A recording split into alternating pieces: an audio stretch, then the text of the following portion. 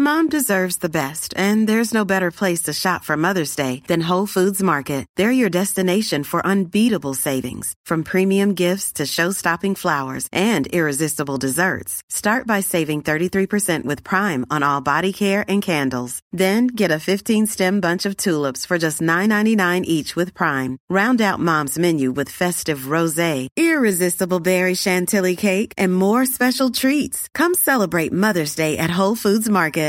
Imagine the softest sheets you've ever felt. Now imagine them getting even softer over time. That's what you'll feel with Boll & Branch's organic cotton sheets. In a recent customer survey, 96% replied that Boll & Branch sheets get softer with every wash. Start getting your best night's sleep in these sheets that get softer and softer for years to come. Try their sheets with a 30-night guarantee. Plus, get 15% off your first order at bollandbranch.com. Code BUTTERY. Exclusions apply. See site for details.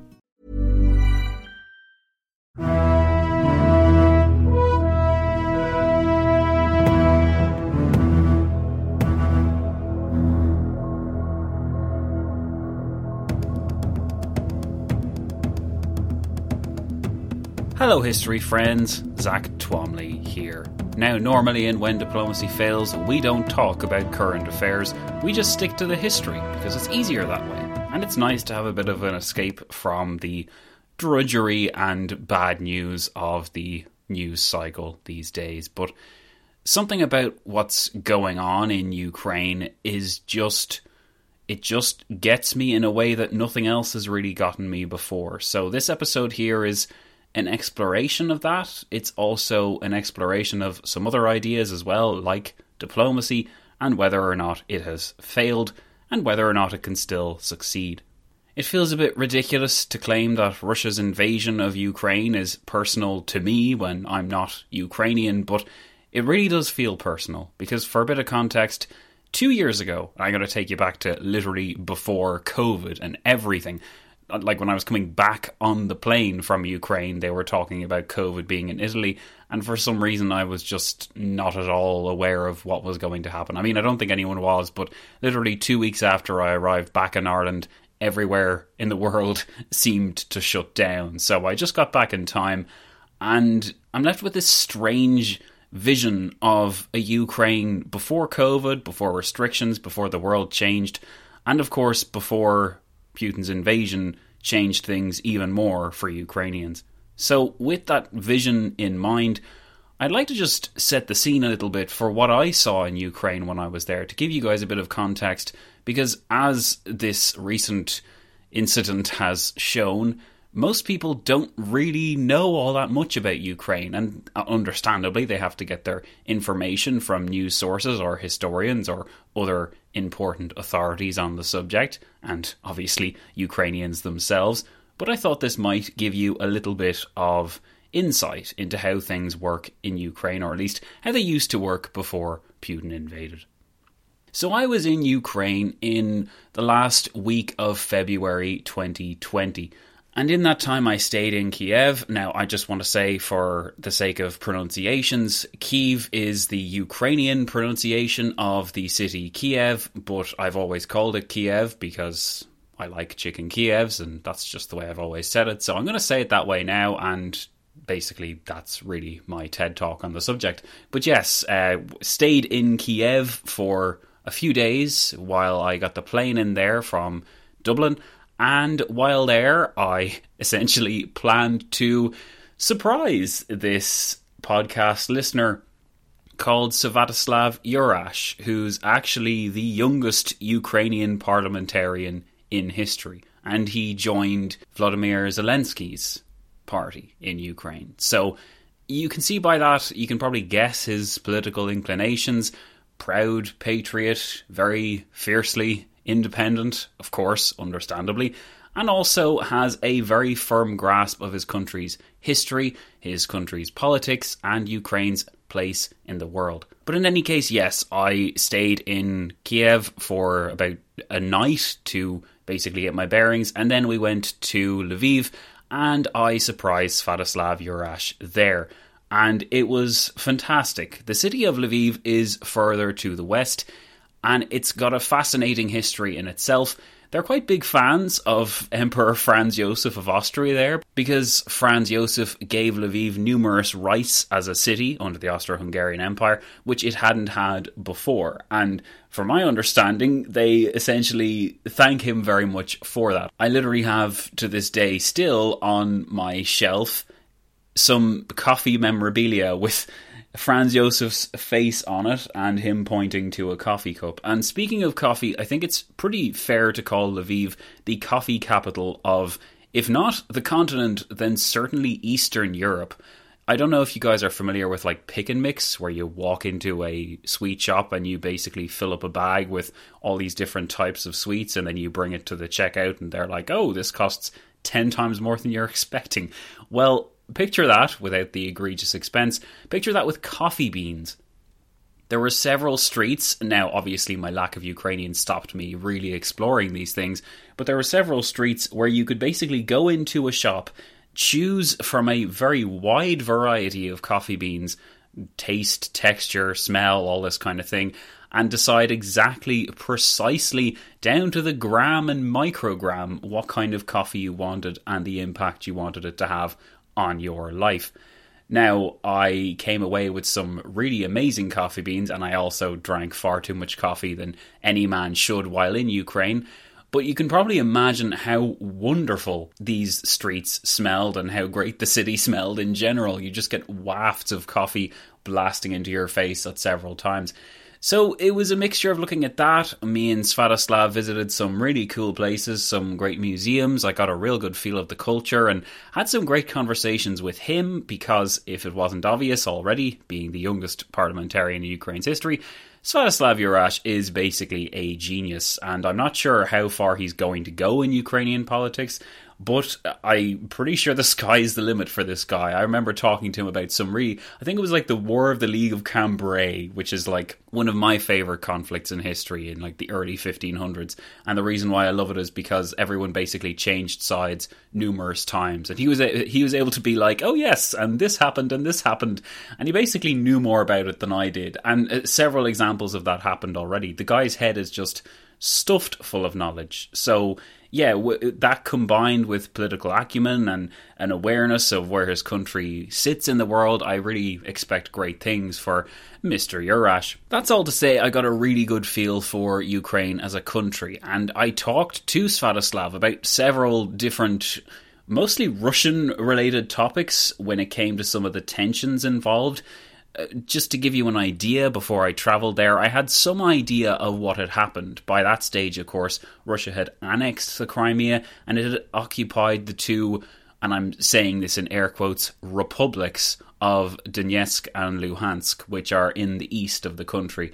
And understandably, Sviatoslav was very upset about this, and he was able to explain to me basically that Putin doesn't recognise Ukraine as a country, and he wants Ukraine and Russia to be the same country. And hearing this 2 years ago, I was just struck by how ridiculous it was that someone next door to your country doesn't accept the fact of your country or its right to exist. It just all seemed insane to me. Boy, if I only had any idea what was about to happen from that insane man's actions. But after absorbing all that information, I went home and fully planned to do some kind of episode about it, some kind of talk about it, but I don't know, things just got away from me, and I kind of just kept it as a really pleasant memory.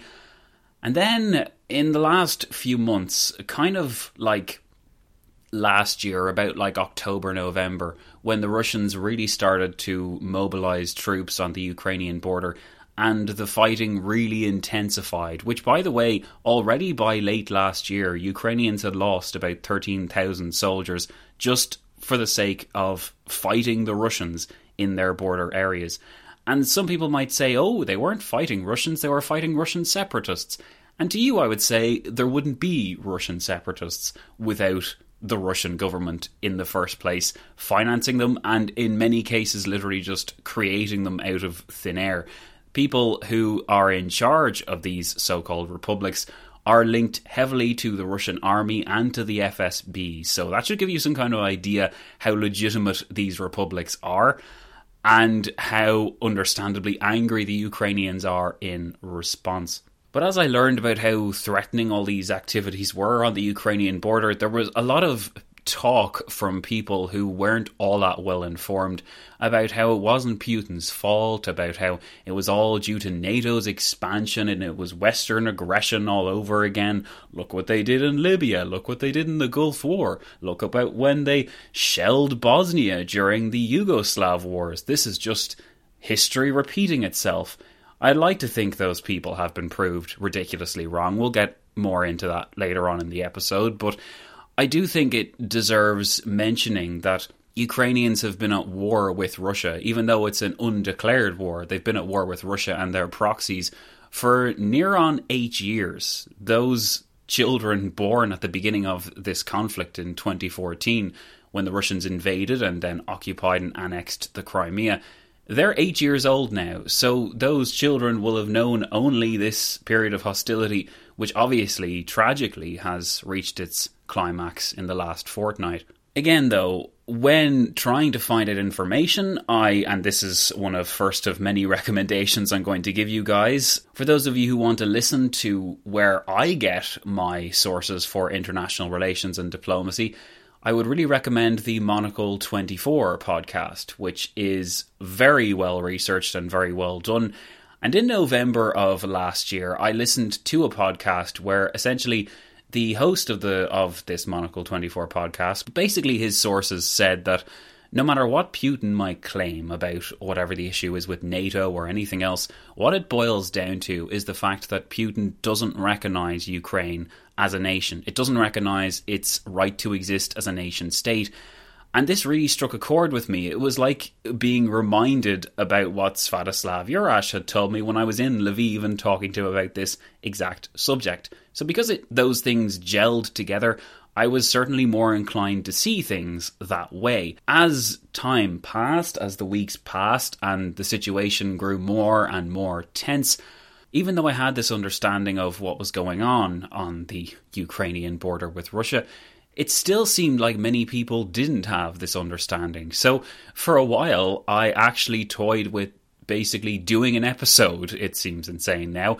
I toyed with doing an episode on why the tension in the Russo-Ukrainian border is even happening in the first place, what Putin's position is, etc., etc. And even when I tried to kind of plan that episode, it just seemed insane. Like, all of this now seems insane. I mean, watching the biggest refugee crisis since the Second World War is just insanity. And that's another thing as well. Hearing up to the final minute, it just did not seem possible that any of this would happen. And I know I'm preaching to the choir here, because I'm sure none of you guys expected, like, hindsight is 2020, you might say. And as my wife said, what was he going to use those troops for if he wasn't holding them on the border? But the consequences, the clearly explained consequences, and even back in November, even listening to that podcast on Monocle 24, they were saying that the refugee crisis would be unlike anything we'd seen in living memory. And of course, they were correct in that. But to me, that just seemed like another reason why Russia couldn't possibly intervene. And yeah, all along in the unfolding crisis of the last few months, I just found it so difficult to believe that they would actually invade. Mostly because the consequences for Russia would be so incredibly dire, and as events have proved, they have in fact been dire. Russia is the most sanctioned country in the world right now, which must mean that Russia is even more sanctioned than North Korea, which surely isn't something that you want to put on your resume. But looking at all this, looking at all the facts and figures which seemed to count against Russia invading and declaring war on Ukraine, and trying to balance that with Putin's insane ideology, which said that Ukraine doesn't exist and they're basically one nation. Trying to balance that was very difficult, but I kept coming back to the same, well, I suppose you could call them reassuring self-delusions over and over again. the idea that a country could launch an invasion of another country in this information age where we've never been more well informed with, for me, the main source is Twitter. I'm basically just refreshing Twitter all the time to try and find out the latest information about Ukraine. But it's just, it didn't seem like a rational policy for a country to subject itself to such condemnation and to such clear cases where it had violated international law and really just essentially declared war on morality in a way. It just didn't seem possible that a country would do such a thing when everyone now has the power, citizens and governments alike, to look at what you're doing and cast judgment upon you. Considering how Putin liked to operate essentially from the shadows, poisoning or bumping off his rivals, etc., etc., or engaging in ridiculous campaigns that normally don't make Western governments bat too much of an eyelid, such as Georgia or Chechnya, it seemed really against his character to subject Russia to all of that pressure and condemnation. And past Zach would never have believed future Zach if he told him that this would happen. In my case, it's a failure of imagination that a dictator would go this far to get what he wants. But he has. And this is the situation we're in now. But let's look at this conflict not necessarily from its roots, because the roots of this conflict is Vladimir Putin. Let's make that very clear. But the annexation of the Crimea and the occupation of those republics and using those republics, again, I'm using the term republics because it's easy, but I don't recognise them as republics, and you shouldn't either. They only exist because Russia wants them to. But essentially using those republics as an excuse, as a pretext, it seems as though this was Putin's plan all along.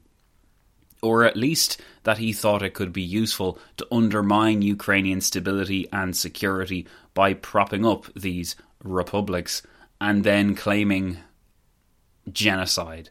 I shouldn't have to tell you guys that falsely claiming something as atrocious as genocide, which really I think you could call it the defining crime of the 20th century, using that in a time when Russia was marking its annual parade for losses in the Second World War, the Great Patriotic War, there was something so obscene about falsely claiming genocide while also marking the real genocide of the Nazi invasion of the Soviet Union.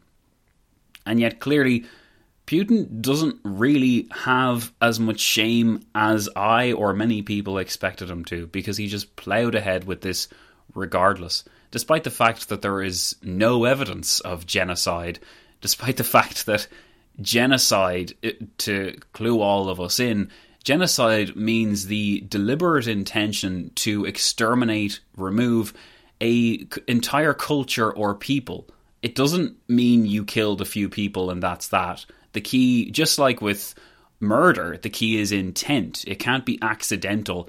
And I do have a problem with using genocide as a term when there's no real grounds for it. I would argue that we should be rallying against any false use of the term because it cheapens it. It really does cheapen it. If genocide is the worst thing humans can engage in, if it is the worst policy that a state can follow, then it should be a shocking accusation, and it should only be used when there's clear evidence. Otherwise, we risk the possibility that people might not bat an eyelid. They might not care about real accusations of genocide because they've been so desensitized to the whole term, because I've heard it so many times, and they aren't qualified or really informed enough to distinguish between real or fake accusations.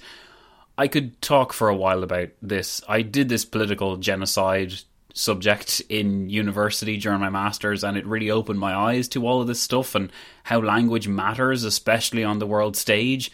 And yes, I recognise not everyone can do a master's degree, but there's really no excuse for what the Russians are doing with the term genocide, and I think it is very good. It's a very good thing that the Ukrainians are taking Russia to the International Criminal Court about this, and they are charging them with manufacturing genocide as a term. And I think that's right, and I think we have to protect against any insincere use of the term. Throwing out aspersions of genocide is just so wrong-headed, and trying to use blatantly false claims as a pretext for invasion. Putin going on TV and claiming that because of the genocide happening in republics that he created, that wouldn't exist without him, claiming that as a pretext, I think it tells us an awful lot about Putin's character.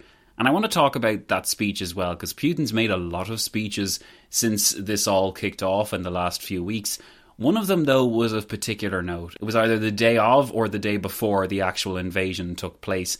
And in that, a very angry Putin read a speech which only he could have written. Putin has been known in the past for writing these insanely anti-historical, I suppose you could call them ramblings, treatises, whatever you want to call them, but essentially it came from his mind and his pen, and it just warped history to a really incredible degree. And it involved Putin basically saying that Ukraine had no right to exist, that Ukraine was not a nation, that Ukraine didn't deserve any place on the international stage, and that Ukraine's natural position in the world is, if not subservient to Russia, then basically just part of Russia. And that really is what Putin is basing his war on. We shouldn't be tripped up by any claims of NATO or genocide or recent efforts by Russians to manufacture some wild claim that the Ukrainians are investing in nuclear weaponry or biological weapons or something like that. It's all a smokescreen, guys, for what Putin really wants to do, which is annex Ukraine and keep it under the Russian orbit. You could argue that that is security related to a degree, because Ukraine borders the EU, and if Ukraine joins the EU or NATO, then that means Russia has a border with either of those blocs. But at the basis of that stance isn't security for Putin, it's ideology. And it's this same ideology that has powered his activity throughout the last few years. And it's culminated in the last few weeks. But we shouldn't look at this as legitimate security concerns. And I think the messaging coming out from Russia's official foreign ministry should give us a very clear indication of the, I wouldn't even say shaky ideological ground, I'd say non-existent ground that they exist on when they're trying to claim for a pretext for invading Ukraine. At this stage, their position is so untenable. The only way they can keep going with this conflict, keep going with this war that they started, is to just deliver lie after lie again and again.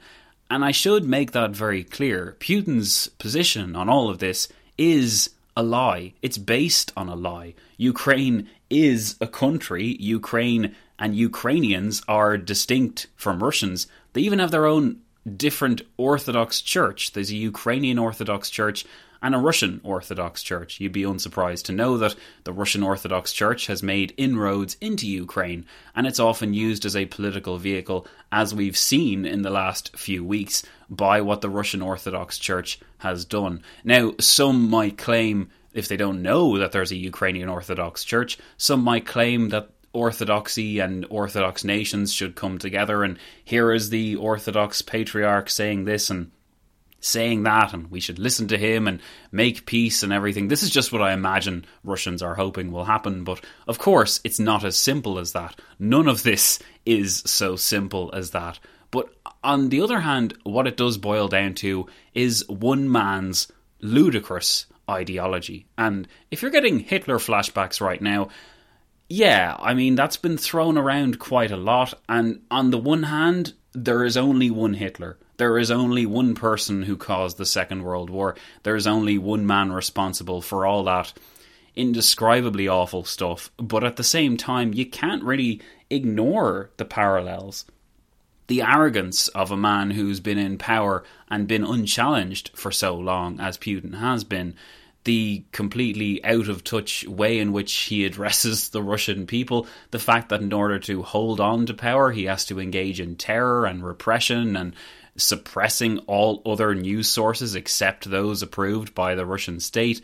I mean, that really should give us flashbacks of the Nazis, shouldn't it? And if not the Nazis, then at the very least of Stalin. And now again, I want to talk about something which I've seen kind of thrown around without any real evidence to support it. I'm talking about in 2014 when the Russians invaded. And I know I talked about this a minute ago, but some little qualifying point has to be given here. The idea that the Ukrainians were basically sponsored by the United States to kick out the Russians and find their own path, and that the Euromaidan protests and essentially the revolution that followed was not of Ukrainian making, but was of American making. I mean, all of that is ludicrous. And it also ignores how seriously Ukrainians view this event. Even talking to Sviatoslav and seeing in various cafes and restaurants around Kiev, around Lviv, there were photos of this happening, especially in Kiev where the revolution, the protests actually happened. I mean, to kick off those protests against the incumbent president, the pro-Russian Viktor Yanukovych, that all started really because pro-European, pro-EU, pro-West, whatever you want to call them, those protesters were shot at and killed. I think up to 120 plus were actually murdered by Yanukovych's regime. And whenever they talk about, oh, it was an American-sponsored revolution, sponsored by the CIA, and people get their tinfoil hats on, and there's something called Occam's razor, which is like the simplest explanation is essentially the right one. And does it not strike us as kind of self-explanatory that Ukrainians would not want to be shot at by their president's forces? Does it not strike us as kind of obvious that they'd want to pick their own path and that they want to get rid of the leaders that are trying to stop them doing that? Like, to me, it makes perfect sense. And I think there's a tendency in some cases to just overcomplicate all of this and try and find conspiracies where there are no conspiracies to be found. And I suppose people have been flexing these muscles during COVID and whatever else has been going on in the last few years. Nothing much, really. So because of that, maybe they're so used to it that they're just able to trot these conspiracies out. And I've seen them like treated as gospel and retweeted and commented under, and anytime anything Ukrainian is talked about, people would follow up with, well, it wasn't Russia's fault that the CIA intervened, and etc., etc. I mean, come on. I mean, I'm not going to say anything more about it because to me it's just ludicrous. But ask a Ukrainian how they feel about Russia. I mean, it's kind of hard to get obviously an unbiased picture now, but I can assure you personally that the Ukrainians I talked to, I must have talked to about 20 Ukrainians when I was actually in Kiev and Lviv, and during that time, they were all very adamant about the point of Ukraine having its own destiny and everything else. It's clear to me that the United States played no role because they didn't need to. Ukrainians were well capable of doing it by themselves. I don't really like to engage in conspiracies because I feel like when we do, we elevate them to the level of a kind of reasoned debate, and I don't want to do that, but I just felt I had to address that because, if nothing else, any time they talk about 2014, these conspiracy theorists, they never actually mention the fact that Ukrainians actually died during those protests, and their faces, by the way, are emblazoned on a roundabout in Kiev. You can't miss it if you go to Kiev itself, so I'm sure that area is horribly bombed now, but there you go. Another thing I should add, I really should have mentioned this earlier, but everywhere I went in Ukraine, whether it was in Kiev or in Lviv or even in the airports of either of those places, any shop I went into, they had these collection boxes. And those collection boxes were for the Ukrainian army. Yes, the Ukrainian people were helping to fund the army that was fighting for their independence. So any claims that all of this was done by the CIA or America or what have you are ridiculous. Ukrainians were well able and well willing to fight for their independence against Russia, and they've been doing so for 8+ years. I should add as well that on the day that the Russians actually invaded, on the 24th of February 2022, Ukrainians personally raised more than $600,000, I think it was $600,000, it might have been euros, or could even have been pounds. Jeepers, I can't remember. It was 600,000 of one of those currencies in any case. And that was literally the record for money being raised in a single day. So Ukrainians are showing their patriotism, and that was before the bulk of the invasion had actually occurred. So they'd been inured to this state of war between Russia and Ukraine for the last few years. And it is a state of war. Let's not make any mistake about it. The Russians invaded and seized the Crimea. They annexed it into Russia, and they did the same, or they tried to do the same, for those republics. Let's not be under any illusions. And the latest information about peace talks, we'll talk more about this later on, but just to give you a bit of context, that the latest information on these peace talks is that basically Russia will allow Zelensky to remain in place if Ukraine changes its constitution and promises never to join NATO, and also recognises Russia's occupation of Ukraine, and of course recognises the independence of those two republics. And can you imagine if Zelensky actually did that? He said no, probably quicker than he'd actually read the thing, because let alone the fact that why would you trust anything the Russians offer you, especially when they're clearly on the back foot in this conflict? But why would you accept terms that put you in an even more vulnerable position to be attacked down the line? Why would you sever any potential link you could have with the West? It doesn't make sense, and to me it's a clear indication of what the Russians are trying to do here. They're not just trying to take Ukraine, they're trying to isolate it and cut it off from the rest of the world. Ironically, by doing so, they've cut themselves off from the rest of the world. Now, for those that are saying right now, but Crimea is mostly Russian-speaking, and so are those eastern republics. Well, to you I would say, if Russian-speaking means that you're Russian, then does English-speaking mean that you're English? If that is the case, then I guess I'm not Irish. I guess Australian people aren't Australians, and I guess you Americans listening, well, guess what? You're actually British. So that kind of characterization doesn't really work, and even the use of claiming genocide against a nationality is eerily familiar of what Hitler tried to do with the Sudetenland and then with Gdansk. And anytime anyone tries to claim a clear black or white, you speak this language, you are this nationality, that should really set us red flags, because the reality is we're not so black and white as that. As people, we're not. We exist in shades of grey, and that's even shown by the fact that Ukrainians have Russian relatives and vice versa. Ukrainians live and study and work in Russia. Russians live, study and work in Ukraine. Before all this mess happened with Putin, before he engineered these series of crises, the latest one being the invasion, of course, Russians and Ukrainians got on fine. There doesn't seem to be this unifying desire among Russians to take over all of Ukraine. They might recognize one another as brothers, but brothers can exist side by side without attacking each other. It would be hilarious. That's the problem with Russia's communications lately. They would be hilarious if they weren't so tragic. Maybe in a few decades' time we might see them as darkly comic, but so long as the casualties keep piling up, it's very difficult to feel anything other than anger when Russia tries to claim that its real intention is to basically free Ukraine and give it independence and stop it being used for warlike purposes. I mean, you just couldn't make this up, and that's why I think I never could have imagined all of this happening in the first place. So we've talked a lot about 2014 and the annexation of Crimea and all that other stuff. Let's fast forward a bit to about 6 months ago, when the Russians really started to mobilise troops on the Ukrainian border.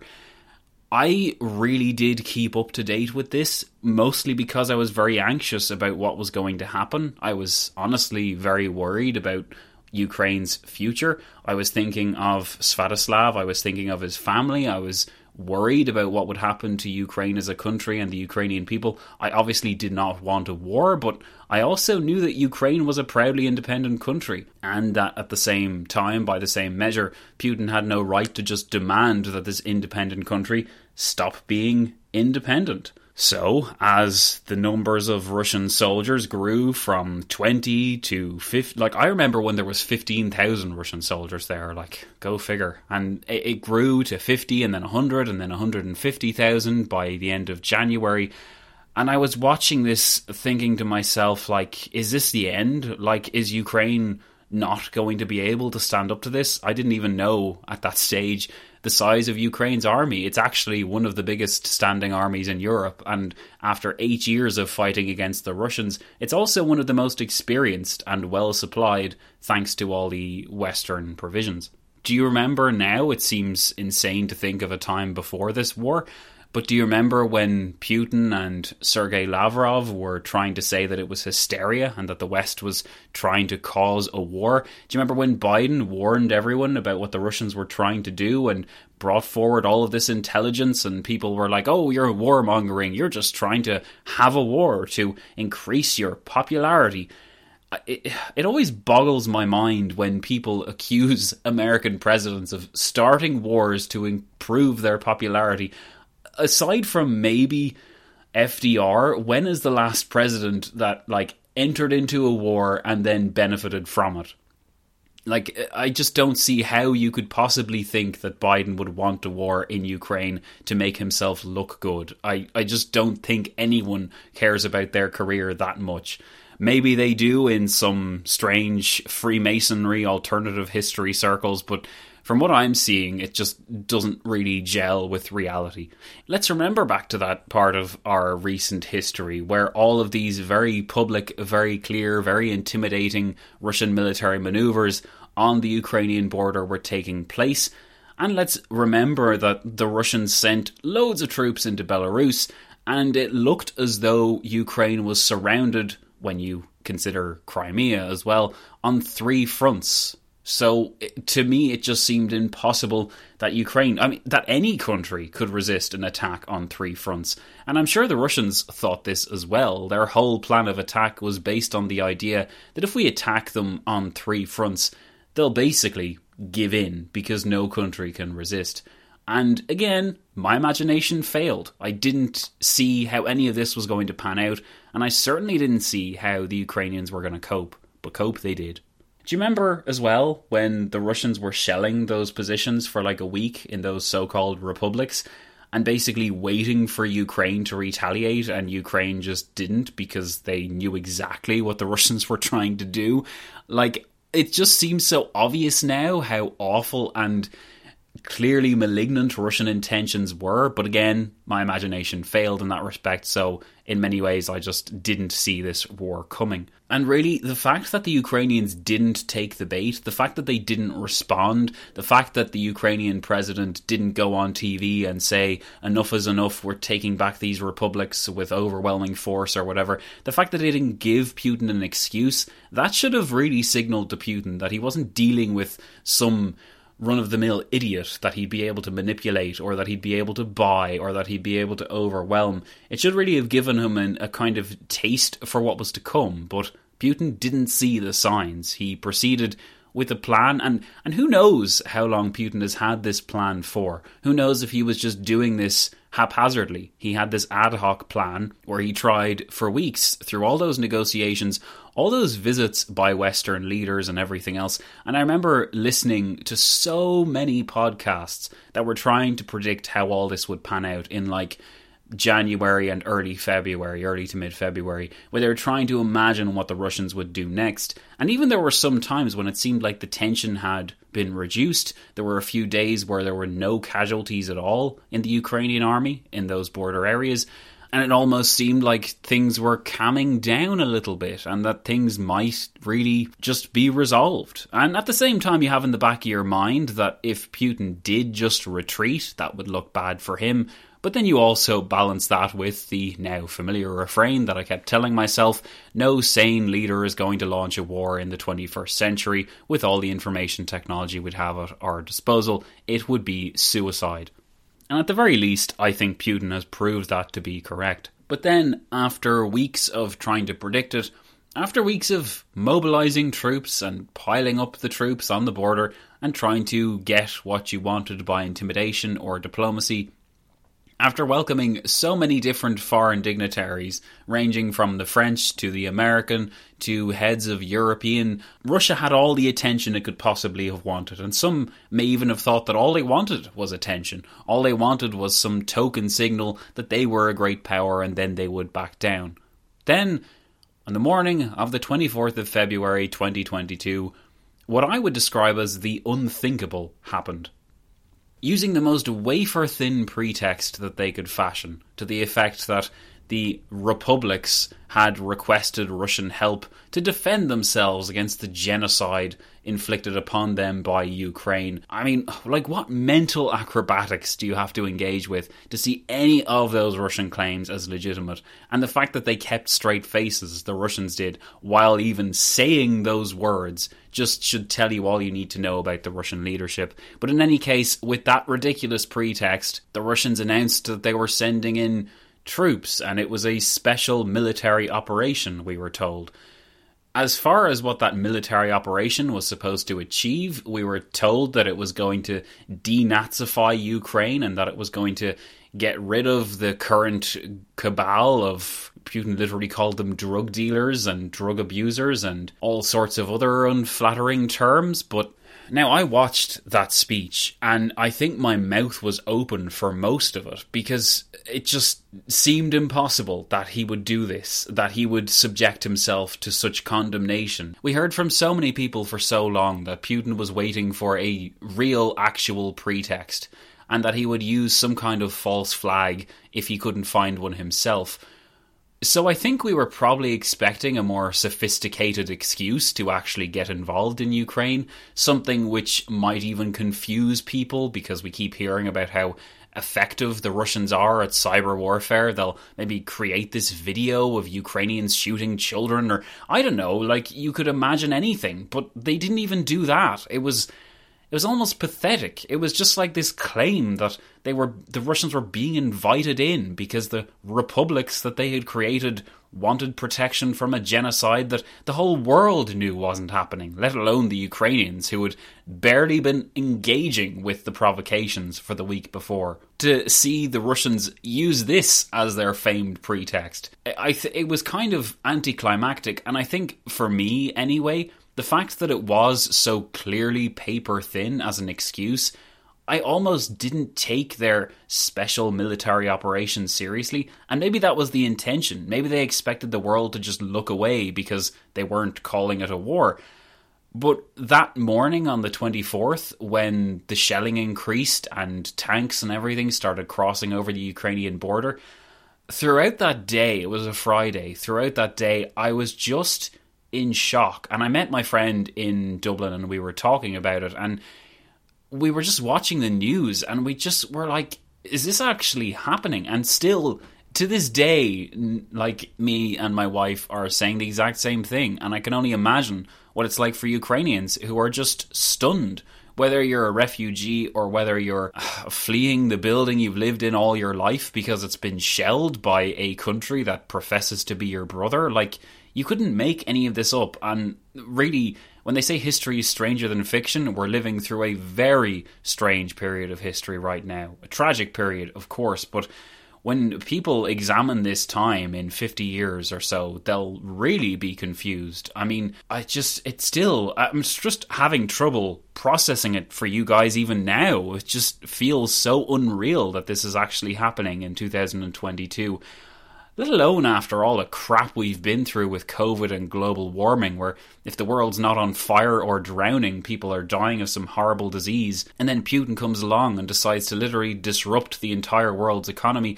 And that's another thing. It's not just the diplomatic consequences. Like, just to give you an indication of how far-reaching the consequences of this conflict are, Ukraine and Russia together produce about 30% of the world's wheat crop. So with that being dislocated and with people not being able to access that, Ireland's government is trying to make farmers in Ireland plant tillage crop as a certain percentage of the agriculture they engage in. I'm not a farmer, you know that. But really, this is a direct consequence of the fact that there's going to be less wheat available in the world. And in parts of the world that for so long have been struggling with acute problems of starvation and famine, like Yemen, like Afghanistan, like so many other places that we just don't hear about anymore, this is like a death sentence. And let alone from the fact that it's so unjust what Putin is doing, but the widespread consequences of this, they just damn him even more as a terrible, terrible human being. I don't think I've ever hated someone so much that has been alive, except maybe Donald Trump, but that's another story. So you see these consequences, and you see the wafer-thin excuse for actually invading in the first place, and it all creates this kind of element of like unreality, and maybe Putin expected to thrive in that. Maybe he thought that while people were standing around shell-shocked, he'd be able to take advantage of this situation. His tanks would roll in from 3 directions, all the cities would collapse, Zelensky would be captured or killed or would go into exile. And I don't know, I'm just trying to predict the best case scenario for Russia in that situation. And even then, even in that best case scenario, even if he expected minimal disruption, which they expected some disruption, the Russians did, they expected some element of condemnation, because we know we've read those leaked documents, we know what they were planning, and I'll talk about one particular leaked document in a minute. But they knew that there would be consequences for this. And for what? Like, what did Russia really want from this invasion? At the end of the day, and again, this was another reason trotted out as to why Putin wouldn't invade, by the way. At the end of the day, if he got everything he wanted, Ukraine would still only be as good a situation for him as it had been in 2014. So, 8 years on, he's still trying to reverse history, turn the clock back, and, incredible as this might sound, inflict President Yanukovych upon the Ukrainians, who they'd already kicked out twice by 2014. It just goes to show how little he thought of the Ukrainians, that he thought they'd just accept Yanukovych back again for the 3rd time, and they'd say, okay, we had our flutter with independence, we're ready to be a Russian vassal now, welcome back, Moscow. It just boggles the mind how out of touch he could be, and how completely wrong he could be about so many different aspects of this thing. And I think there's a tendency to get distracted by that. Maybe he thought we would be distracted. He certainly thought that there wouldn't be so much solidarity. He did not expect the EU and the UK even to cooperate. Even from this document, which was released on the 26th, let's just talk about it now. There was essentially, I'll provide a link to this Twitter thread, which basically brings this forward.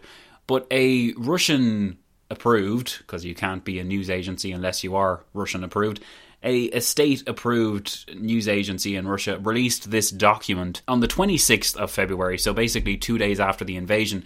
And this document was really supposed to be released in the event of a successful Russian invasion. I'm not sure if they set it to automatically release and didn't think to change it, or if someone just pressed the wrong button or whatever. I don't know. But either way, it gives us a fascinating insight into, at the very least, how these news organisations were told to portray all of this. And of course, because they're talking about this and because this document was leaked, they're talking about an event where Ukraine does collapse and Russia gets the triumph that it wants. And the language being used here, I'll just give you a flavour for some of it. Some of the more egregious extracts from this document read that the main issue was the complex of a divided nation and a complex of national humiliation when the Russian House began to lose part of its foundation and was then forced to reconcile itself to the existence of 2 states, of not one but 2 peoples. And the answer to this was to kill Ukraine's sovereignty. As the document continues, now this problem no longer exists. Ukraine has returned to Russia. This doesn't mean that its statehood will be liquidated, but it will be restructured, re-established and returned to its natural condition as part of the Russian world. And you might be wondering what kind of borders and form this would have. Well, according to this document, questions like these will be decided when we have placed a firm full stop to the history of a Ukraine as an anti-Russian entity. And then the author starts to talk about the West. Did anyone in Paris and Berlin seriously believe that Moscow would give up Kiev? The West as a whole, and Europe in particular, lacked the strength to keep Ukraine within its sphere of influence, let alone to take Ukraine for itself. The rest of the world sees and understands perfectly well. This is a conflict between Russia and the West. This is a response to the geopolitical expansion of the Atlanticists. This is Russia's recovering its historic space and place in the world. The author of this Twitter thread, who basically pieced all these extracts together, then his name is Thomas de Waal, and I'll link him in the show notes, but he said, "Let me add one caveat. We can't know that the article reflects the Kremlin's intentions, only that a big news agency commissioned it to celebrate victory, and it also rhymes with Putin's big speech last week. Let's hope other views prevail." Now, this was written on the 26th of February, so obviously since then the situation has become very different. But this idea of returning Ukraine to its natural position in the world, I mean, it's natural according to Russia. It's not natural at all according to Ukraine. And certainly since all this has happened, the natural situation, as far as Ukrainians are concerned, will not at all be anything like what this news organisation is describing. But I just thought that was an interesting kind of window. It's also quite chilling as well, because in some dark timeline where Ukraine has been defeated and the worst has happened, this is how the Russians planned to proceed. And it should show us as well, not just that the news agencies have been told to march in step with Putin's ludicrous views, but also that Russia's offer to Ukraine, Russia's vision for Ukraine, it doesn't really extend very much further outside of the kind of very debatable and not very popular views that Ukraine is just a part of Russia. Like, as I said at the beginning of this episode, having talked to Ukrainians, having talked to Sviatoslav Jurash and all that stuff, Ukrainians don't want this. Any Russian who talked to Ukrainians outside of the minority pro-Russian opinion, which does exist, but it is much smaller than we've probably been led to believe, anyone talking to the vast majority, say about 90 to 95% of Ukrainians who wanted Ukraine to be independent, they've no appetite for any of this. You might be wondering, after this document was leaked, what did the Russians do then? Well, the news agency deleted it, but I think it shows how Russia saw its position. It saw the West as weak and divided, even divided between like Franco-German camp and an Anglo-Saxon camp. It almost sounds more like the Nazis with every minute that we go by here, guys. I'm not doing it on purpose, but extracts like these where people are classed into racial groups rather than being classed into their mutual interests or kind of positions, it just smacks of just some unreal, like some armchair general trying to rule a country where he has absolutely no idea of how the world works, but he has loads of power and people are afraid of him. So, like, that's basically what Putin's position is right now. It's really closely akin to Stalin, but even Stalin had a better strategic mind than this, and he was at least a bit more risk-averse than Putin was. But the fact that Putin thought he would get away with this just goes to show how out of touch he was. How did he not think that an invasion of an independent country, whether considered to be in Russia's sphere of influence or not, how did he think that that would be, like, unopposed by anyone? We can get too tripped up on these things, but we should move on. But before we do move on, I want to talk a little bit more about Sviatoslav Jurash, Ukraine's youngest ever MP, because in the days after the invasion happened, obviously, I was extremely anxious for the well-being of him and his family. And my dad let me know that he'd seen him appear on Sky News. And this started off the first of many appearances for Sviatoslav on a whole range of news agencies, ranging from Sky News Australia to regular Sky News to Fox News to India Today to like all sorts of different places. He's getting the word out and he's communicating the message as clearly as he possibly can. I'm going to play for you now a clip of basically the first interview that I saw of Sviatoslav Jurash. And listen to what he says in particular about Putin's position and about how and why Ukrainians must resist, because the alternative is to really have no future at all. What you're going to hear in this clip is Sviatoslav Jurash walking through the streets of Kiev in the very late evening of the 25th of February. So, of course, the actual war has moved on since the 25th of February. But again, listen to what Sviatoslav Jurash says, and then imagine those views being held by pretty much everyone else in Ukraine. You'll also hear the voice of the UK newsreader. So, listen in, and I'll talk to you after. I will be joining with the fighting for Kiev because there's no other choice now. We have fought in Kiev today. We have had Russian incursion in the north of the city. We have Russian columns heading for the north and for the eastern part of town. And we have to stand our ground. This is our capital, which we cannot give up. My family, I am from the western Ukraine, so my family is there. And even though every city in Ukraine and my hometown as well were hit by missiles from Russia and different kinds of attacks, still they're safe for them here. But I'm staying in the capital because that's the only honorable thing to do for a person who wants his country to survive this onslaught. And if the Russians come into the capital, would you stay in the capital or would you then leave? They are in the capital. Today they'll be fighting in the north of the city. And they are dropping rockets. I hear the explosions as I'm walking to the center of town, to the area where the presidential administration made an appeal today to the citizens of Ukraine, showing the president is here, prime minister is here, leadership is here to defend our capital, not to allow Russians to win, no matter what. And if the Russians do come in and put in another government and remove President Zelensky, how would the people of Kiev and the people of Ukraine react to that? It's not about the government, it's not about Zelensky. Mr. Putin made a hour-long speech that the whole world can see, available to you on every social media. That speech is about his firm belief that Ukraine is not a nation, Ukraine is not a state, and that he wants to take over Ukraine. He wants Ukraine to be a part of Russia. Ukrainians, by every measure, every poll, don't agree with that statement. So we are going to fight with everything we got to the very end to keep our nation away from him. And do you see a long war of resistance if they come in and they topple the government? Do you see a war of resistance happening? I was born after the Soviet Union. I only know Ukraine. And there are millions like me who do not even dare to presume anything else but independent Ukraine. And we will fight to keep that independent Ukraine a reality, no matter what Putin puts on the table, no matter what he puts against us.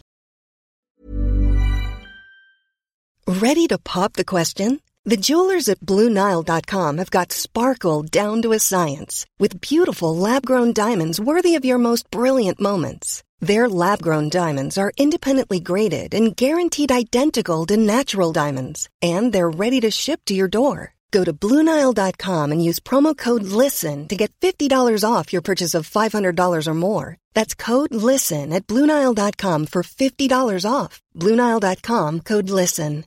Quality sleep is essential. That's why the Sleep Number Smart Bed is designed for your ever-evolving sleep needs. Need a bed that's firmer or softer on either side? Helps you sleep at a comfortable temperature? Sleep Number Smart Beds let you individualize your comfort, so you sleep better together. J.D. Power ranks Sleep Number number 1 in customer satisfaction with mattresses purchased in-store. And now, save 40% on the Sleep Number Limited Edition Smart Bed for a limited time. For J.D. Power 2023 award information, visit jdpower.com/awards. Only at Sleep Number stores or sleepnumber.com. Normally, being a little extra can be a bit much, but when it comes to healthcare, it pays to be extra.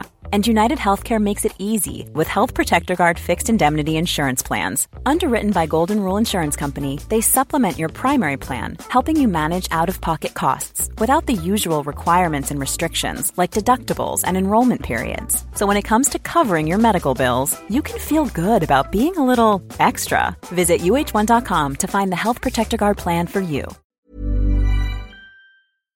So that's Sviatoslav Jurash, and hopefully you have a bit of an idea for the background of this conflict, like why Ukrainians want to resist, why they have a right to independence, why they absolutely do not want to be part of whatever Putin has in mind, etc., etc. We're going to shift gears a little bit now, though, and talk about diplomacy, because something which a lot of people have asked me since this happened is, well, in many cases they haven't even asked me, they just literally said, looks like diplomacy failed in Ukraine. And I kind of take issue with that because it's something I kind of like to call the Hitler complex, where you basically have a figure who is going to pursue war no matter what, and no matter what kind of offers are put in front of him, unless it's everything his heart desires via diplomacy, which would really be like appeasement on steroids. Even in 1939, they weren't willing to do that. And in 2022, it was the same story. So to claim that Putin invading Ukraine is a failure of diplomacy is correct, at least on some level, because technically diplomacy couldn't stop the war. But I don't really believe that any combination of diplomatic offers, except everything Putin desired, and I don't think even he was expecting to get everything he desired by diplomacy. In that situation, I think there's nothing diplomacy could have done. Diplomacy has been essentially bypassed because you're pursuing a policy of war instead. And if you're pursuing a policy of war, you can't pursue a policy of diplomacy. It just doesn't make sense. So what really seems likely when they were engaging in those diplomatic overtures, when they were having all those different figures over, it seems likely to me at least that the Russians were trying to buy time. Maybe they were trying to wait for more ideal weather conditions. Maybe Putin was expecting some kind of rift to occur between the West and between Ukraine. Maybe he was expecting Ukraine to take the bait and do something provocative. We don't know. But what we do know is that diplomacy failed because Putin wanted it to fail. There was no real way around Putin wanting war. As soon as he decided on war, no different to when Hitler decided on war in 1939, no amount of diplomatic negotiation could have stopped him. But does that mean diplomacy has failed, is failing, and will continue to fail in this conflict? Well, no, because I want to talk about something that's often not talked about in the context of war, and that is wartime diplomacy. And if it's possible to bypass diplomacy in order to get to war, the only way to end war is through diplomacy. Even after defeating your enemies, you still have to talk to them, you still have to negotiate with them, unless you're negotiating with a nuclear shell of a country, in which case, probably not much point in staying there anyway. But yeah, there's no real way forward in this conflict without diplomacy. And one of the most effective uses of diplomacy is how Ukraine has not just communicated with the world, but also presented itself to the world. Some people, cynics among us, have decried the Ukrainians for painting the conflict as black and white, for ignoring the more unsavoury aspects of Ukrainian society, for claiming that there's this Nazi element, just as the Russians are saying, and that it's corrupting all of Ukrainian politics and society, and that we're basically just propping up a Nazi regime. I mean, let's clear this out of the way first and foremost. There are Nazis in every country. There are neo-Nazis in Ireland, for goodness sake. There are probably far more neo-Nazis in America than there are in Ukraine. I think that's pretty safe to say. At the same time, there is this thing called the Azov Battalion, made up of people who are very much on the right wing, and who tend to train people in those border areas how to resist the Russians. It gets difficult in these situations because in the case where Ukraine wants to resist Russian aggression, obviously it will take all the support it can get. But I can assure you, having talked to Ukrainians and Ukrainian politicians, there is a world of difference between neo-Nazis ruling Ukraine, which is not the case at all, and Ukraine being ruled by what we would probably consider in the West a conservative, centre-right, maybe right-wing government, but certainly nowhere near the level of neo-Nazi that they seem to be claiming. And any time you see this kind of black and white claim, try to consider where it has come from and who has said it in the first place. Let's just say one bad apple, let's say the Azov Battalion is this bad apple here, that does not make the entire orchard rotten as well. Ukrainians are fighting for their independence. They're not fighting for neo-Nazi values. And the real irony in all of this is that it's the Ukrainians who are taking as their country the national symbol. They're the ones who want peace. They want the war to end. Whereas the Russians are emblazoning this Z on their uniforms in some cases.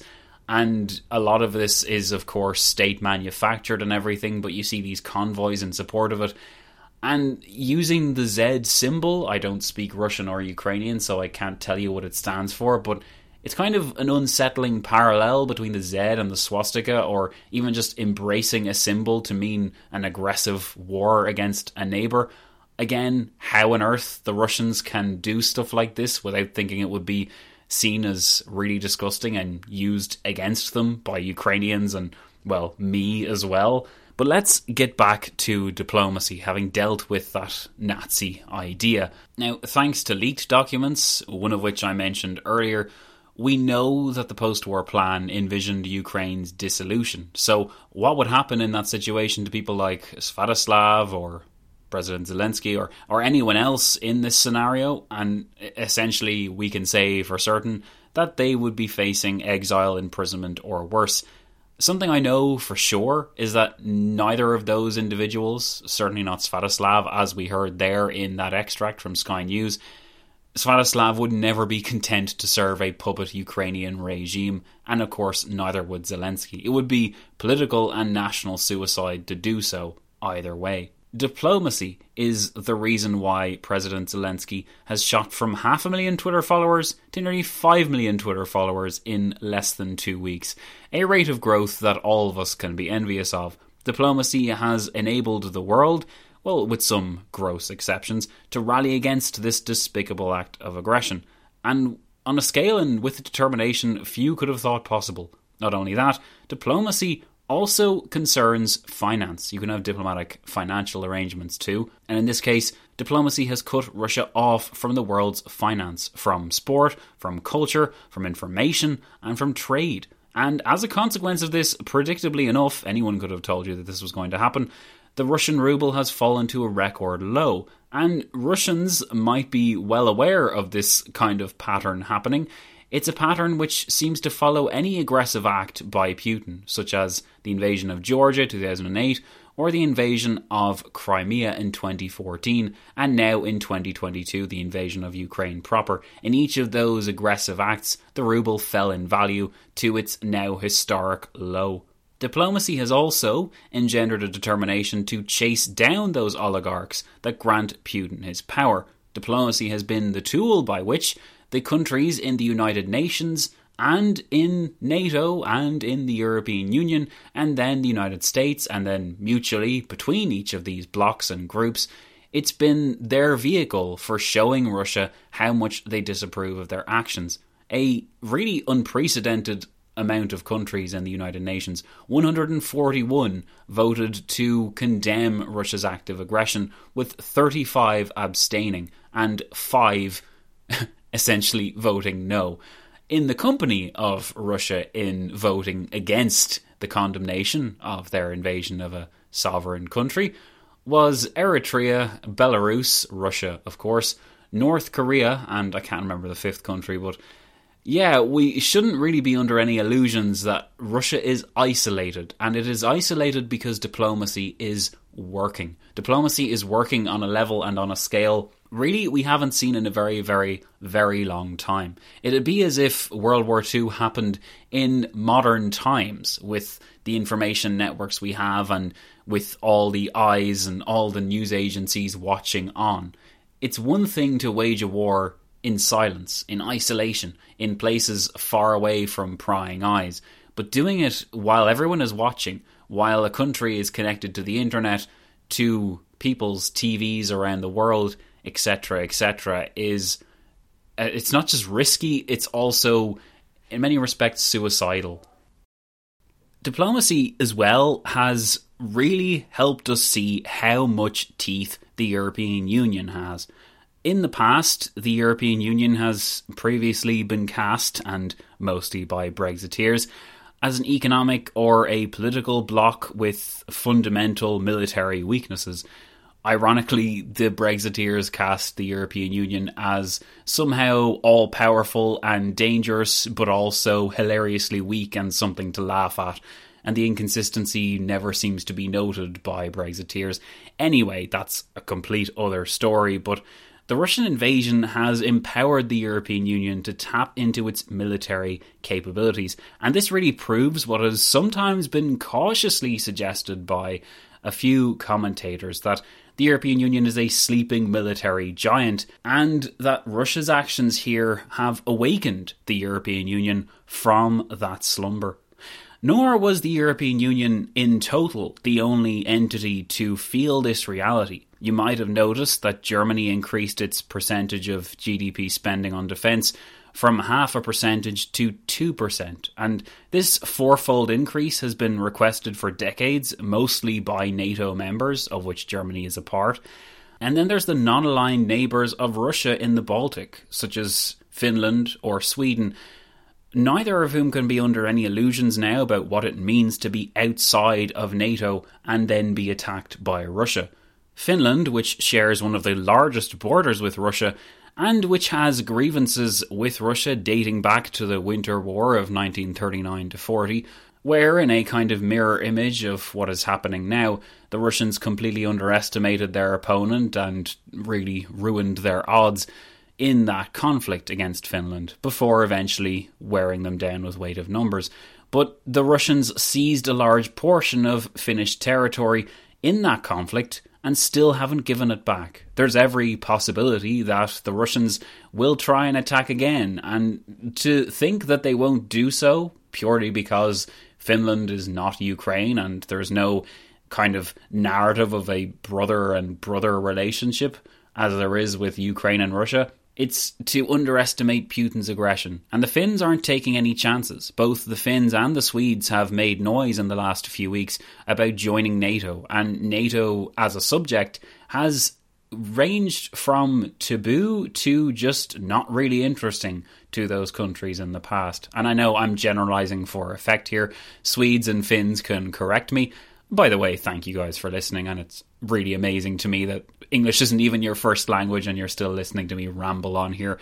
I certainly noticed that when the Finns and the Swedes suggested joining NATO, the Russians came along with their very helpful threat that any joining of NATO would be seen as a threat against Russia and would be dealt with appropriately. Basically just throwing out threats and casting themselves even further as the enemy of all peace-loving Europeans.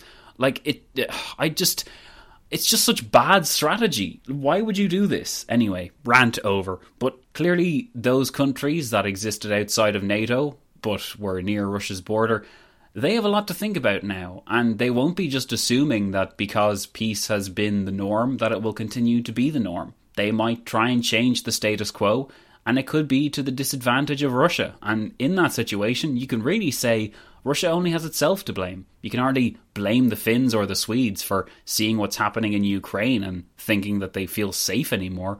They don't feel safe, and they can't trust anything that comes out of the Russian government's official organs. And that's another theme that deserves to be explored. The consequence of making yourself an international pariah isn't just that you're cut off from everything, it's that your words aren't trusted anymore. It's a kind of... It's a version of honour as I'm looking at in my thesis, except instead of national honour or prestige, you could just say that the country isn't trusted to the same extent that it used to be. Especially after all the lies that have been told, after accusing us of hysteria for so long, they go ahead and do the thing they said they weren't going to do. But I digress. I'm sure my Swedish listeners were aware that a few days after suggesting they might join NATO, Russian planes violated Swedish airspace. Again, another clear symbol that Russia is not behaving as a civilised or peaceful country should. Clearly, since the signal failure of diplomacy to stop Putin, not that it realistically could, diplomacy has become the sword wielded by all concerned states in the world. And as I suspected, the aggressor was bound to suffer in the internet age because people are more well-informed now than ever before. So let's talk about sanctions then, which are a functional element of diplomacy, because in order to arrange these sanctions, well, first of all, in order for sanctions to be effective, you have to make sure that a wide variety of countries are going to impose them. And how can you do that except by engaging in diplomacy? And really, for lack of a better term, the European Union are negotiating up a storm when it comes to these sanctions, and when it comes to making very, very clear exactly what Europe's position is on this horrendous crime. Sanctions continue to bite on the average Russian citizen, and you could debate whether these sanctions will really hurt Putin or give him pause for thought, but we can see he's furious by the language he uses to describe them, claiming that the sanctions represent an act of war against Russia. And I just wish that some Western figure had responded and completely deadpan to the effect that, oh no, these aren't sanctions, they're a special economic operation. I think it might be good to beat Russia over the head with its own bullshit propaganda and see how they like it. Maybe that's just me being petty, but I just think sometimes the best way to deal with clear and obvious rubbish is to throw rubbish back at them. Maybe again, I'm just falling into their trap, but the temptation is certainly there. Of course, sanctions as they are, they won't end the war. Only the Ukrainians can realistically end the war, but sanctions do make a difference. Economic life in Russia is becoming increasingly hard, and Russia's options are dwindling dramatically. Something which will truly damage the Russian economy further will be the total ban of any imports of Russian oil or gas, which the Poles are now increasingly calling for. Now, painful as this might be, I do agree with the sentiments, because at this stage, energy prices are so high. In Ireland, they've increased 30%. It already costs us to heat our apartment. Every 2 months, we get a bill that just seems to grow and grow more and more to heat our one-bedroom apartment, and we don't even use heating all that much. We try and use it sparingly, but it's nearly €300 every 2 months, and I know that that's not even the worst that's been recalled. It's only going to get higher from now on, guys. So it's probably wise to move away from these sources of fuel, or at the very least get them from different places, develop those places where it can be gotten from without actually pouring money into a regime as horrendous as Putin's. Maybe weaning ourselves off from Russia is the best thing we can do right now. Either way, it's clear that any money that we send to Russia to pay for any of these sources, be it oil or gas, that money is going straight into funding the war effort. So you can understand why Ukrainians object so vociferously to the ongoing trade of oil and gas between Russia and the West. Certainly the ending of Nord Stream 2 as a plan, which to my mind never should have existed in the first place. The idea that you could cut Ukraine off from gas and make a direct line from Russia to Germany with gas imports, I mean, that just seems like a recipe for disaster for several reasons. But yeah, it's been abandoned, which is certainly a good thing. Ireland also has a role to play in this. We are receiving a shipment of Russian oil. I think it's tomorrow, Wednesday, the 9th of March. So there is some discussion over whether that will be actually allowed to be unloaded from the boat into Ireland itself. I know that in the UK, I'm not exactly sure which port it was, but they actually refused to unload the Russian oil. The dock workers literally refused to do it, so maybe this will happen here as well. Our Taoiseach Leo Varadkar, basically our Deputy Prime Minister, he said that all options are on the table, which is a kind of another way of basically saying, I don't really know right now, ask me in a few days' time. So we'll see what happens. But speaking of Ireland and its position in all of this, I just thought it would be interesting to give you our perspective, because for the last several days there's been very loud protests ongoing outside the Russian embassy in Ireland, demanding that we basically expel the Russian ambassador Yuri Filatov. This ambassador decried the claim that Russia was about to invade. He basically went along with the Kremlin line that it was all hysteria, which either makes him Putin's useful idiot or makes him a liar complicit with Putin's schemes. In my view, there's no room for him in Ireland and he should be kicked out. And I think some kind of European-wide expulsion of Russian diplomats would be a good thing. That would send a very clear message, and it would force the Russians to essentially engage in the direct line of diplomacy that has opened up with Emmanuel Macron of France, and even maybe take their negotiations with the Ukrainians more seriously. Who knows? We'll see. But continuing on with this, a lot of Irish people agree that this ambassador should be kicked out. Red paint was thrown on the outside of the embassy by an Irish priest, And just yesterday, on Monday the 7th of March, a truck was reversed through the Russian embassy's gates. The Russian embassy in Ireland had the temerity to claim that the act violated the Vienna Convention regarding the security of embassies, and it says that the Gardaí stood idly by. Again, I really wish our political leadership had the balls to criticise the Russian embassy for hysteria. Oh, it wasn't a truck ramming your gates, Mr. Ambassador. It was a special parking operation. You know, again, it is stupid and juvenile to do stuff like that, but maybe if we fight ludicrous claim with ludicrous claim, Russia's diplomatic personnel might come to terms with how isolated they are and how completely bankrupt, morally and economically soon to be bankrupt, their Russian leadership is. One can hope, anyway.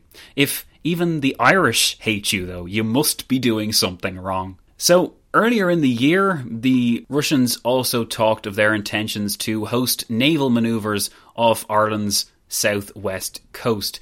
Now, it was far enough from our actual borders that you couldn't legally object to it, but no one was under any actual illusions as to why they chose the moment of heightened tensions. This was, of course, in January before the war had broken out. But nobody was under any illusions to what they were doing there, despite their claims that these things were completely normal and routine. Now, I remember walking around in Greystones, which is a beautiful seaside town in Wicklow. Super expensive to live in, but also super beautiful to live in too. And just walking around and seeing these people who, like, of course, just like Ukrainians probably were in many ways, unprepared for war on several levels. And here was Russia throwing around this military threat. And it got me thinking, I'm sure it got a lot of Irish politicians thinking as well. And the debate has continued over Ireland's official position on neutrality and whether it should even really still be official. Of course, if you're going to change something as fundamental as that, you do have to actually invest in Ireland's armed forces. While there might be space for debate on the future of Ireland's neutral policy, there's no point in a sudden shift in our policy before we actually invest in our armed forces. Fun fact, I actually joined the Army Reserve all the way back in 2009, mostly because I just thought Call of Duty was great and I just wanted to experience it in real life. And cuts to Ireland's military were so bad back then that my friend Sean, also of Talk Episode fame, couldn't actually join up with me because his application was handed in a week after the cut-off point. That should go to show where our priorities lie in Irish defence. Although I think it goes without saying that if the Russians did attack Ireland, whether we're in NATO or not wouldn't matter, because Irish Americans, let alone Ireland's EU membership, would insulate us from those threats. You might think I'm stupid for believing such things, but you can't very well attack a European Union member and expect no consequences. Anyway, the experiences of the last few months have been eye-opening, and I'm sure Ukrainians believed Russia wouldn't attack due to the outrage it would cause, so maybe I am being naive and a country is only as safe as its military makes it, in which case we'll have to rely on the Irish Rangers. But back to the diplomacy issue, and increasing the economic, cultural and financial isolation of Russia is by far and away the best way to show our disapproval, and all of this is possible through diplomacy. And after watching Trump bumble through his hideous foreign policy over the last few years, my heart really swells with pride when I see Secretary of State Blinken and von der Leyen standing side by side and confirming the values which I hold really dearly and which it was always really obvious that Europe and America held in common. I bet the United Kingdom feels pretty stupid for Brexiting now, but again, that's another story. I won't let my saltiness shine through about that subject just yet, because we don't have the space for that. Having talked about the background to this, having talked about the diplomacy element, let's talk a little bit about the consequences and where I see all of this kind of going. Now, I'm about as useful as any other talking head on this subject, with the exception that I've been to Ukraine and maybe some of those talking heads haven't been. But if you like my opinion about history and you like my perspective about those things, then maybe this will be of interest to you. In any case, I have this opinion, and if you disagree with it, that is fine. Let's not start throwing things. We are adults after all. So long term, how do I rate Ukraine's prospects? Well, to begin with, It's plain that NATO is becoming more militarily involved in this. Thousands of volunteers have already joined Ukraine's Foreign Legion, including about 500 Belarusians, interestingly enough. I wonder what the number would be of actual Russians joining up, if they could get that number. But certainly it proves that Belarus, at the very least, is not happy with what's going on. I think I saw that Belarus's deputy defense minister resigned over this, so yeah, it's not going too well. Apparently Lukashenko of Belarus is actually distancing himself from Putin as well. So who knows? Maybe by the time you're listening to this, Putin's position will have completely fallen apart and there'll be an October revolution of 2022. But in March, who knows? In the last few hours, it was confirmed that the United States wouldn't block NATO efforts to supply the Ukrainians with planes.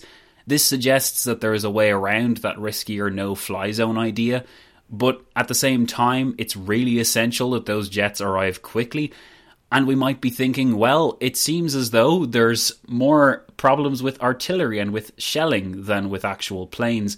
But when you have planes in the sky from the Ukrainian side, that would introduce a whole new element of the conflict for the Russians to have to deal with, let alone the fact that artillery pieces can be vulnerable when they're left in the open to fire on cities. So, of course, it would be very useful. But if in the next few days and weeks foreign fighter jets begin to arrive in Ukraine, tipping the balance of air superiority away from Russia, this would reduce even further the advantages that Russia enjoys, and it might even cause their advance to stall altogether. Having said that, it's quite clear that air superiority has not been achieved by Russia, but when you're fighting a country like Ukraine, whose air force is minuscule compared to your own, you still have essentially freedom of the skies, even if you are subject to all of the weapons that have been supplied by NATO members, least of all Germany, which again ended its years-long tradition of not supplying lethal weapons in conflicts for the sake of the greater good. Looking at the situation objectively, I don't see how the Russians will take Ukraine, and this is another reason why I didn't really believe that this war would happen, because one of two things were going to happen. Either the Russians would invade and the Ukrainians would collapse in days and then Ukraine would belong to Russia. Or it would be the reverse and Russia would be facing into essentially what's happening now. And when they're facing this situation where resistance is growing by the day, anger is growing by the day, Russia is losing millions every day in rubles, and a large chunk of soldiers as well that they're not reporting. Russians are getting angrier, they're getting bolder, they're operating on this premise that you can't arrest all of us if thousands upon thousands go to protest. I mean, it's looking almost untenable, to the point where you start to wonder, am I fooling myself here? Am I buying into this overly positive image of things because I've been fed only the good information about Ukraine's position?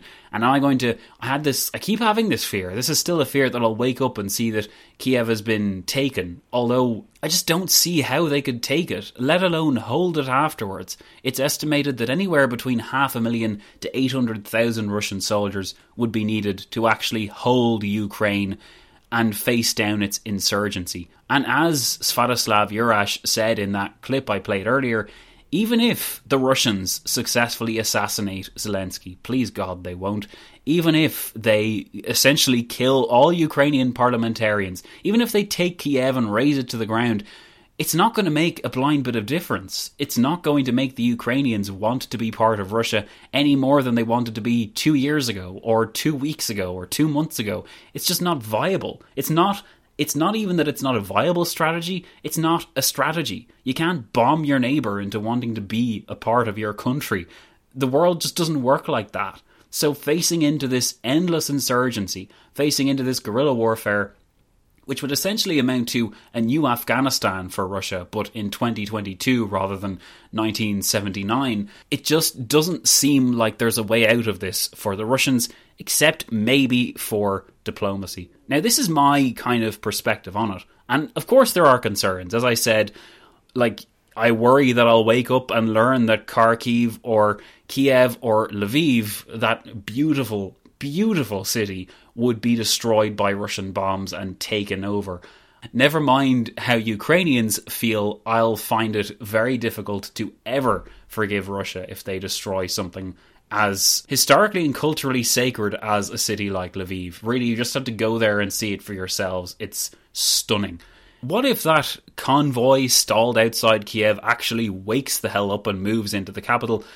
Again, if they do, you can't just roll a load of tanks into a city. There's so many logistical things that go along with that. Again, I'm not a general. I'm not even a qualified armchair general, so I can't predict how this is going to go. But the fact that the Russians haven't even gotten air superiority yet suggests that they'd have a very difficult time of it if they did try to navigate the city with their tanks and with their soldiers and with their planes. Even if they bomb it into submission, you're creating craters from which the resistance will fight back. They'll go into the undergrounds, they'll fight, they'll never give up the fight. I mean, you wouldn't give up the fight if the Russians invaded you. Really, the Russians have about as much claim to your country as they do to Ukraine. So, in that situation, would you continue to resist if Russian tanks rolled in? After you got over your shock of how those tanks got there in the first place? Stinger missiles, Molotov cocktails, and AK-47s in the hundreds of thousands, including that one that Sviatoslav Urash was handed. Like, the Russians will have to take the city street by street. Every city they go to, the situation will be the same. They're not going to be welcomed anywhere. Even, for the record, even the opposition party in Ukraine, which used to style itself as pro-Russian, of pro-Russian sentiment in a way, even they are against this invasion and they support Zelensky 1000%. There's no disunity. If anything, Russia has made the situation in Ukraine much more crystal clear. Now it's either you're for Ukraine or you're for Russia, and there is no in-between. So Russians having to face this situation, I mean, you can say first and foremost, conscripts will be effectively useless, and more expensive mercenaries or veterans will have to be brought in by a regime which is already in dire financial straits.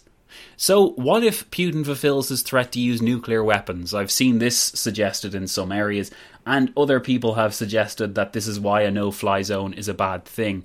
I think we should clarify, first of all, just because a no-fly zone won't lead to nuclear war doesn't mean a no-fly zone isn't incredibly dangerous to try and set up. To do that, to say that we'll shoot any Russian planes out of the sky if they appear, you're just inviting World War III in that situation. The Russians, even facing down impossible odds, they would not be able to just allow that to happen without doing something about it. So saying no-fly zone is basically asking for World War III. Again, as I said, that doesn't mean you can't do anything. Send those planes in that the Ukrainians can use. See if there's a volunteer pilot scheme that can be used. I mean, if people are willing to volunteer to fight in the Ukrainian army, they might be willing to volunteer to fight in the Ukrainian Air Force. That kind of thing. Think outside the box a little bit and enable the Ukrainians to defend themselves. But back to the nukes. Putin is clearly addled with a warped nationalist ideology, but I don't think he's insane enough to begin a mutually destructive race to a nuclear winter. Instead, I would see his threats to use nuclear weapons as a symptom of weakness, and he's actually used these threats before when things haven't really gone his way. The real fear, though, and this is a fear which is increasingly being borne out, tragically, is that the violence and the carnage and the losses will all get worse. This isn't helped by Russian efforts to maintain their ridiculous facade that all Ukrainians are really Russian. This is seen most blatantly recently in their insistence that any humanitarian corridors, or at least the vast majority of these humanitarian corridors, that they must lead back into Russia or Belarus. Just imagine that. Just imagine telling civilians in a country that you're invading that if you want to be safe, if you want to escape from the war and the shelling and the bombing, if you want your children to be safe, the only real way to do so is to come back into the country that is in fact attacking you. Imagine asking them to do that with a straight face and then complaining when they don't want to, or when negotiations break down or what have you. It's just unfathomable that they could be doing stuff like this and expect no one to object. Crazy. Really crazy. The more obvious it is, if it wasn't blatantly obvious yet, that Ukrainians would rather die than become one big Russia, the more likely it is that these stark facts might filter back to the Russian people, now cut off from all sources of information, save for the state propaganda organs. And we shouldn't underestimate these organs either. They've been so effective that some reports have emerged of Russian parents not believing their children that live in Ukraine when they said that bombs were falling outside. Perhaps because of the dominance of state propaganda. Again, we find uncomfortable parallels with the Nazis and with Hitler. These are probably inevitable, and the irony isn't lost on us history enthusiasts that the same nation of people that resisted Hitler's forces so tenaciously and ferociously on their home soil didn't seem to anticipate a similar degree of passion for nationhood in their neighbours when they behaved similarly, well, to the Nazis in that respect. Putin's regime, just like Adolf Hitler's regime, is making extensive use of terror and reprisals and repressions. It's not just cutting it like all sources of information off, it's threatening your citizens with 15-year jail sentences if they do so much as protest. Now, by and large, this does not seem to be having its intended effect, mostly because the weight of evidence against Russia is just becoming so overwhelming. And while you might try and cut Russian citizens off, they, like all people, will search for the truth, and they, like the vast majority of people, will strive to do the right thing. And in those circumstances, Putin's real empire of lies can only hold out for so long. Hopefully what this episode has done is clarify several facts for you guys and give you some context, not just about how I feel and how I see things going, but also how clear-cut this conflict is. Sometimes in history, an event happens which is as plain a case for right versus wrong as it can be. That said, we have to be on guard against those that would try and confuse the picture. This is never about NATO. It was never about false claims of genocide in the disputed territories, and it's not about evidence of nuclear or biological weaponry, which the Russians are desperately trying to manufacture. This is about a powerful, aggressive, dictatorial regime attacking a smaller neighbour because that smaller neighbour wanted independence and because that larger neighbour wanted an easy win and a chance for expansion. And as violations of the post-1945 world order go, there's no doubt in my mind that Russia's invasion of Ukraine will go down in history as one of the most repugnant and villainous acts in recent memory, certainly of the 21st century, although God knows what's to come in this century in the future.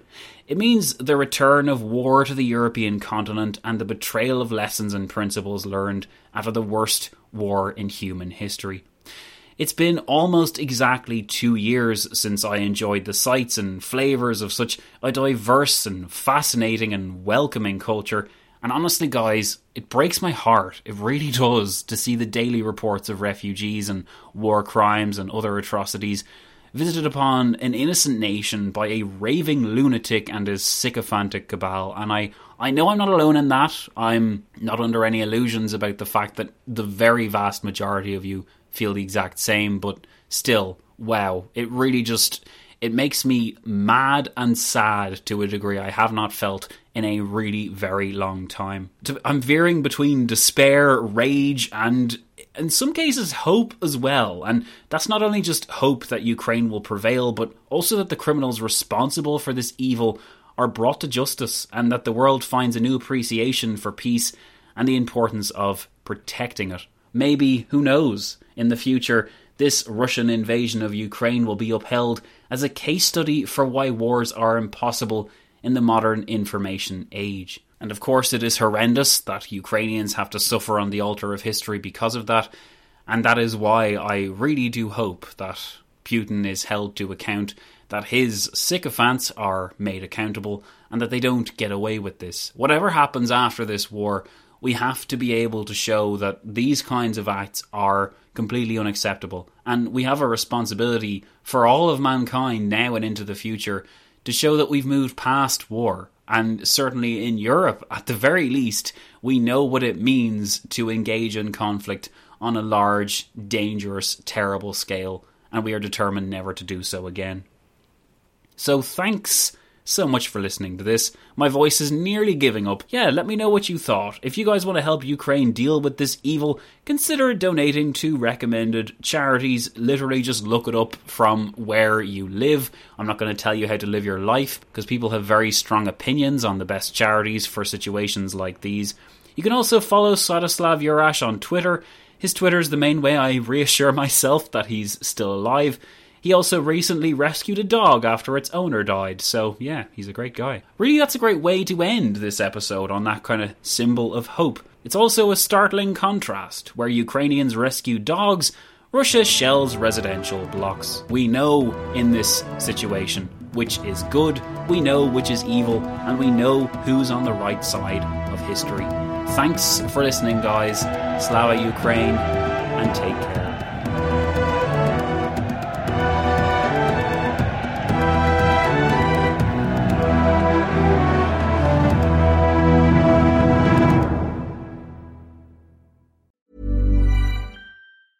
Even when we're on a budget, we still deserve nice things. Quince is a place to scoop up stunning high-end goods for 50 to 80% less than similar brands. They have buttery soft cashmere sweaters starting at $50, luxurious Italian leather bags, and so much more. Plus, Quince only works with factories that use safe, ethical, and responsible manufacturing. Get the high-end goods you'll love without the high price tag with Quince. Go to quince.com/style for free shipping and 365-day returns.